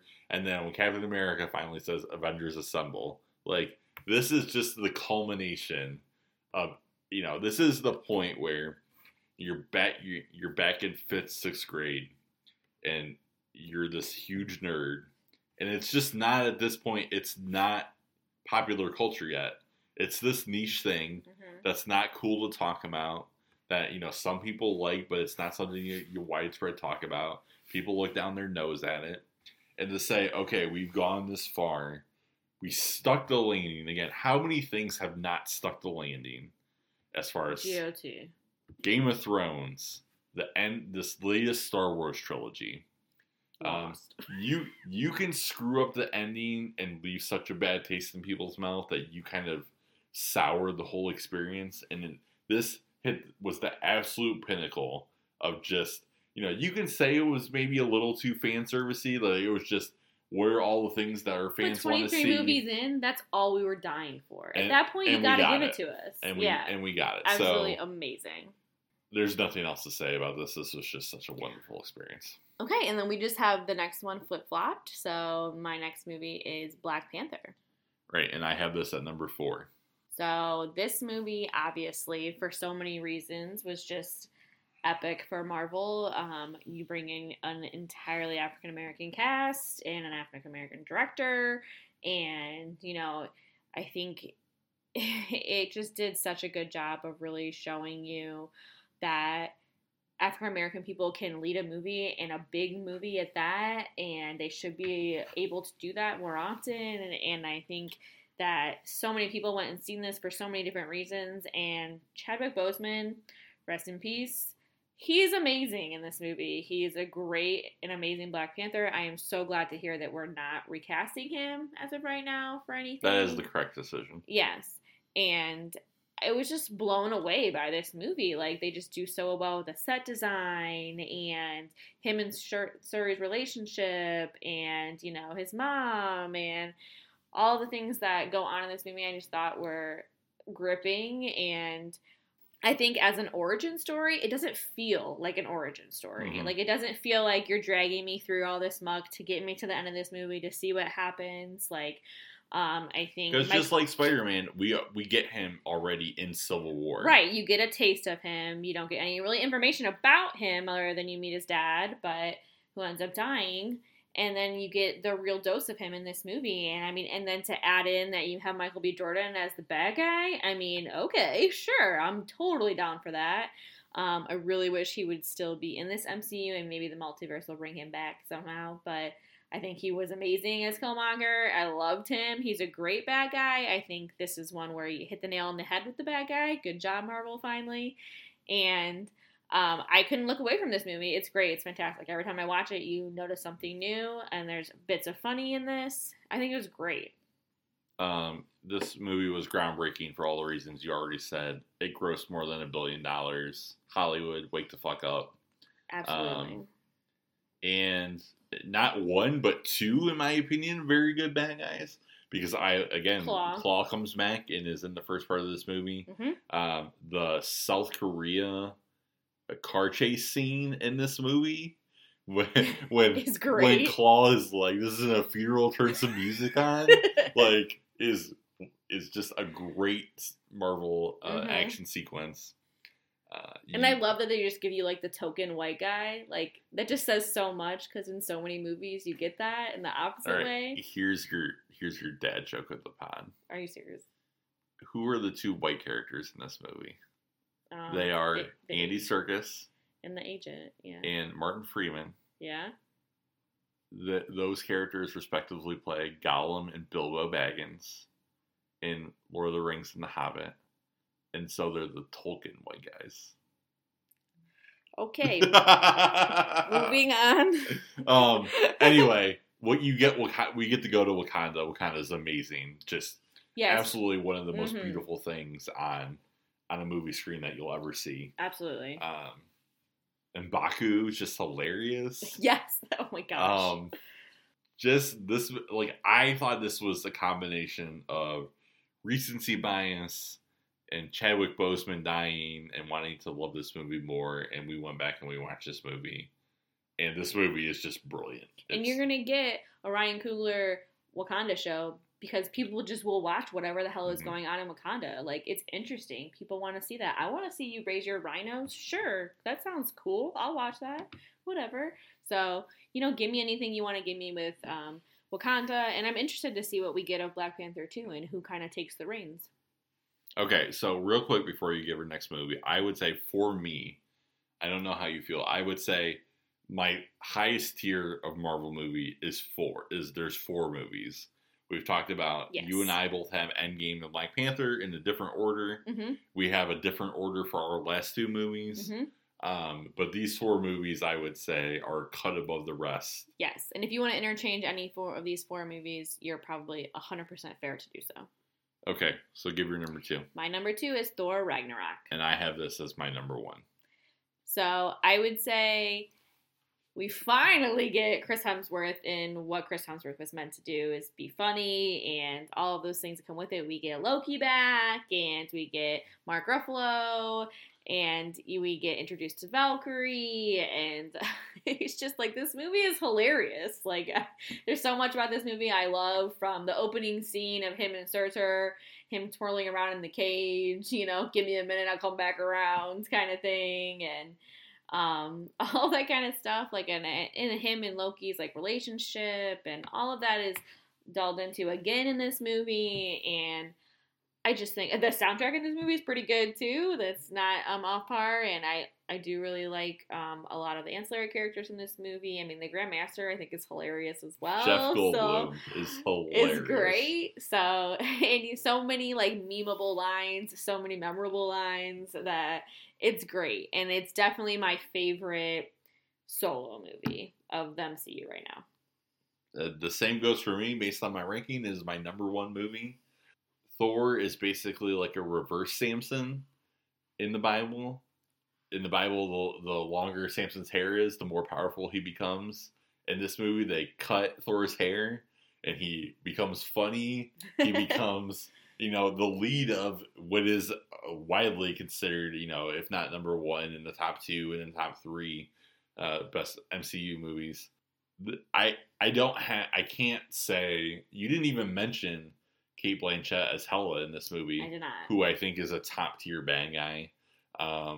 Oh yes, no, don't make that face. I think she's great. I think she's a middle tier bad guy. I think she's a top tier bad guy. Another Lord of the Rings character, by the way. She plays Galadriel. Anyways, the Doctor Strange cameo in the beginning of this movie, when they're looking for Anthony Hopkins as Odin, just everything about this movie. The Immigrant Song at the end, which I'm sure you don't know, is Led Zeppelin. You've told me many times. Everything about this movie is great. Like, I can't even think of a bad thing to say about this movie. And I think of it, all I think of is just like different funny lines that come from this movie. I don't know how you don't like this movie. This movie is 100% enjoyable. He's a friend from work. Yeah. Or like him and the Hulk's like relationship where he's like, the sun's going down like 100 times in the movie. Like, yeah. I just can't. Like, Hulk is big burning fire. Thor's little fire. It's so good. So yes, that's why it's my top ranked solo movie. And then number one on my list, number two on yours is Infinity War. This was just historical in the fact that they took something with as many characters, you know, as much history in the, you know, previous 20 or so movies. Everybody got screen time, and you know, consciously, if I thought about it, I knew that this movie had to end. We knew it was two parts. Mm-hmm. And we knew that Thanos was... We didn't know where it was going to end. We didn't know where it was going to end, but we kind of thought that something bad was going to happen, with the fact that there were two movies and whatnot. But I was still just like... I left Infinity War shell-shocked from the end of the movie. Yeah, because I think going in, like, big MCU people know, hey, like, none of these people... Probably most of these people aren't going to stay dead, but you still in the theater are like heartbroken that all of these people have like disappeared. And right, nothing more so than Iron Man and Spider-Man. Exactly, like, you know, and even in Endgame when he tells Cap, "I lost the kid," like that's heartbreaking. Like that's awful. And I mean, this movie is just like, oh, God, there's so many things. There's so many quotes, like, you're embarrassing me in front of the wizards. Like, I just, like, Earth is closed today. Like, there's just so many good moments in this. And they intertwine everyone so well that I think they had so many more people to put into this movie past the first two Avengers movies. And after Ultron really wasn't beloved by a lot of fans. I think they really had a tall task trying to do this, and they just did it epically. I mean, who would think that you would go into an Avengers movie and you don't see Captain America for like the first 40 minutes? Mm-hmm. But when he did, that's another one of those that's one of those cheering moments when Wanda and Vision are fighting the children of Thanos. Yes. and it's looking bad for them. Yeah. And then you hear the Captain America music, and you Mhm. see that dark figure on the other side of the train tracks, and the theater erupted. Yeah. And he's in like a black suit, And and and he's got the full beard, Yeah. going on Yes. and whatnot or whatever. This could have been number one for me easily. I do think it is a strictly better movie than Endgame was. I think it's more impactful. I Mhm. think it's, I love mission movies and collecting things like Mhm. storylines. Yeah. And so, and again, you have so much pressure. You've hinted at Thanos. He's been in end credit scenes. He says, "Fine, I'll do it myself." Mhm. You have so much pressure. You've had a ton of bad guys, Mhm. and to have the big bad be just an amazing character, So good. from a bad guy perspective, just right from the get go, Mhm. this starts Yeah. with him, toying with the Hulk. And killing Loki. Like, Killing Loki, literally killing killed Loki. Heimdall, Yeah. defeating Thor, leaving him to Mhm. die. yep. Hulk just barely getting out because of Heimdall. Like, Yeah, I mean, you get to the end of this movie, and not only does the what we're calling the blip now, the blip happen, but you've lost Gamora, Heimdall, and Loki. What you think And is Vision. and Vision, what you think is permanently, and Mhm. some of those are permanent. Mhm. Like, that's a big deal to say, hey, like, we killed off all these characters that hadn't been done yet. We hadn't killed off anyone yet. So, I think that was really hard, and I think it had such a bigger task than Endgame, only in the sense that in Endgame, so many of the characters don't come back into the last fight. right. So you have so many more people that you have to intertwine into this movie and figure out how you're going to do that. And like I said, Captain America not coming in till 40 minutes in, you'd think people would be like rioting. Like, what the hell is happening in this movie? But no, you're 100% engrossed. You're then completely excited when he shows up, and it just keeps going. It just keeps building on itself. And, and like we said earlier with Wanda and Vision, like, these are two characters that we don't necessarily care about yet, Mm-hmm. but he plays a really big part in the end of this, and that's the last stone that, Thanos needs to get, and their relationship is a big part of that, and like, them trying to save him, saying that even though he's not what we would call a real person, he's important enough to try to save his life, and they go to Wakanda to do so, and all of that kind of stuff, and Wanda wants to defend him, and all of that kind of stuff, and you see everyone come together, and then, Wakanda's gonna show what it can do and how it can defend, and all of these what do you call the animals that come from like the ships or whatever? I don't even Just know the what those, Outriders. yeah, or I whatever, don't even know what think. those are Mhm. called, and how they're attacking and everything, and then how everyone is like flying around and helping each other, and Thor showing up with like the lightning and Mhm. everything. It's Yep. just fucking amazing. Like, all day I'll rewatch this movie 100 times. This movie is great, and definitely my number one. No arguments for me there. Easily could have been my number one movie. We've gone quite a bit. I just want to leave you with a couple of things. So we just, limited this strictly to true canon movies. Mhm. I want to ask you two questions. Okay. Where would you put Spider-Man Into the Spider-Verse on your list? Okay, you're not going to like this answer, but I would probably put him around 11 or put that movie around 11 or 12. Okay, I mean, that's higher than I might have guessed for you. So this is for the people who haven't seen this movie, because again, it's not officially part of canon. It is an animated movie. This is, for me, I would put this movie... Above the other two? Certainly, it is my favorite Spider-Man movie that has ever been made. I would put Get the this... fuck out of here. Ever been made? Yes, ever been made. Clearly. I would put this probably above Civil War, below Doctor Strange, maybe. Doctor Strange. Somewhere in that range, in my, kind of 7-8 range, somewhere in there. Okay. Miles Morales, Peter Parker, you got the multiverse kind of element. Yeah, I really would like to see Miles Morales in an actual film. Comes in. I just think that it is the best Spider-Man movie, and if you have not seen Into the Spider-Verse, you are missing out. Go see this movie. It is very good. Yes. Okay, so the bigger question. Oh, We just finished WandaVision. Mm-hmm. Where would you put WandaVision? Whew. I think I would put WandaVision above, right outside my top 5. I'll say that. I don't know an exact number, but probably right outside my top 5. Okay, I would probably go lower. I would probably go somewhere in the like 9, 10, 11 range. Okay. Still pretty high. Yeah. But definitely there's a lot of movies that I'm still going to take over it. But again, if you would have told me before the series started that it was going to be somewhere in my, top 10, top 12 range, I would have been no way in the world. Right, because I think just by the trailer, you're looking at it and you're like, what is even happening in the show? Like, I'm just so confused. So, yeah, but I think, like you've said, I think it's impactful. I think it makes me really like and be invested in these 2 characters. So, and I think they're going to have a bigger part going forward. So I think that's going to make it higher on my list, that it's going to have more importance going forward. All right, so I think that's going to bring us to the end of this episode. Yeah, I just want to say some final thoughts that we were lucky enough to live in the history of the world where the MCU was a thing. Really, this has been one of the most iconic pop cultural things.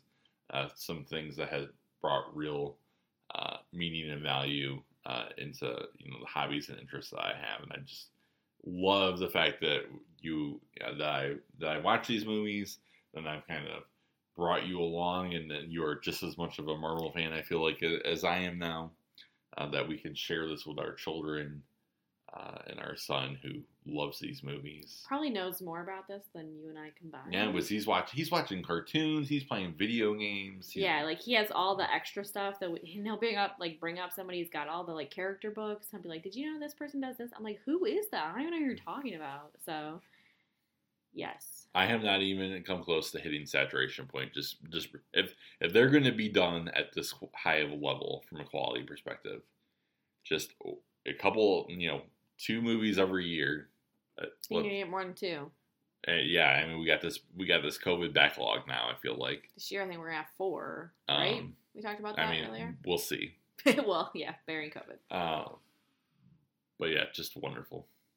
Completely agree. All right. Well, thanks everybody for listening. This has been another episode of Buckeye Dads Discuss, and we'll talk to you guys later. Buckeye Dads Discuss is a podcast hosted by Andy and Josh. It's edited by April. You can find us on social media at Buckeye Dads on Twitter, and you can email the show at buckeyedadsdiscuss@gmail.com.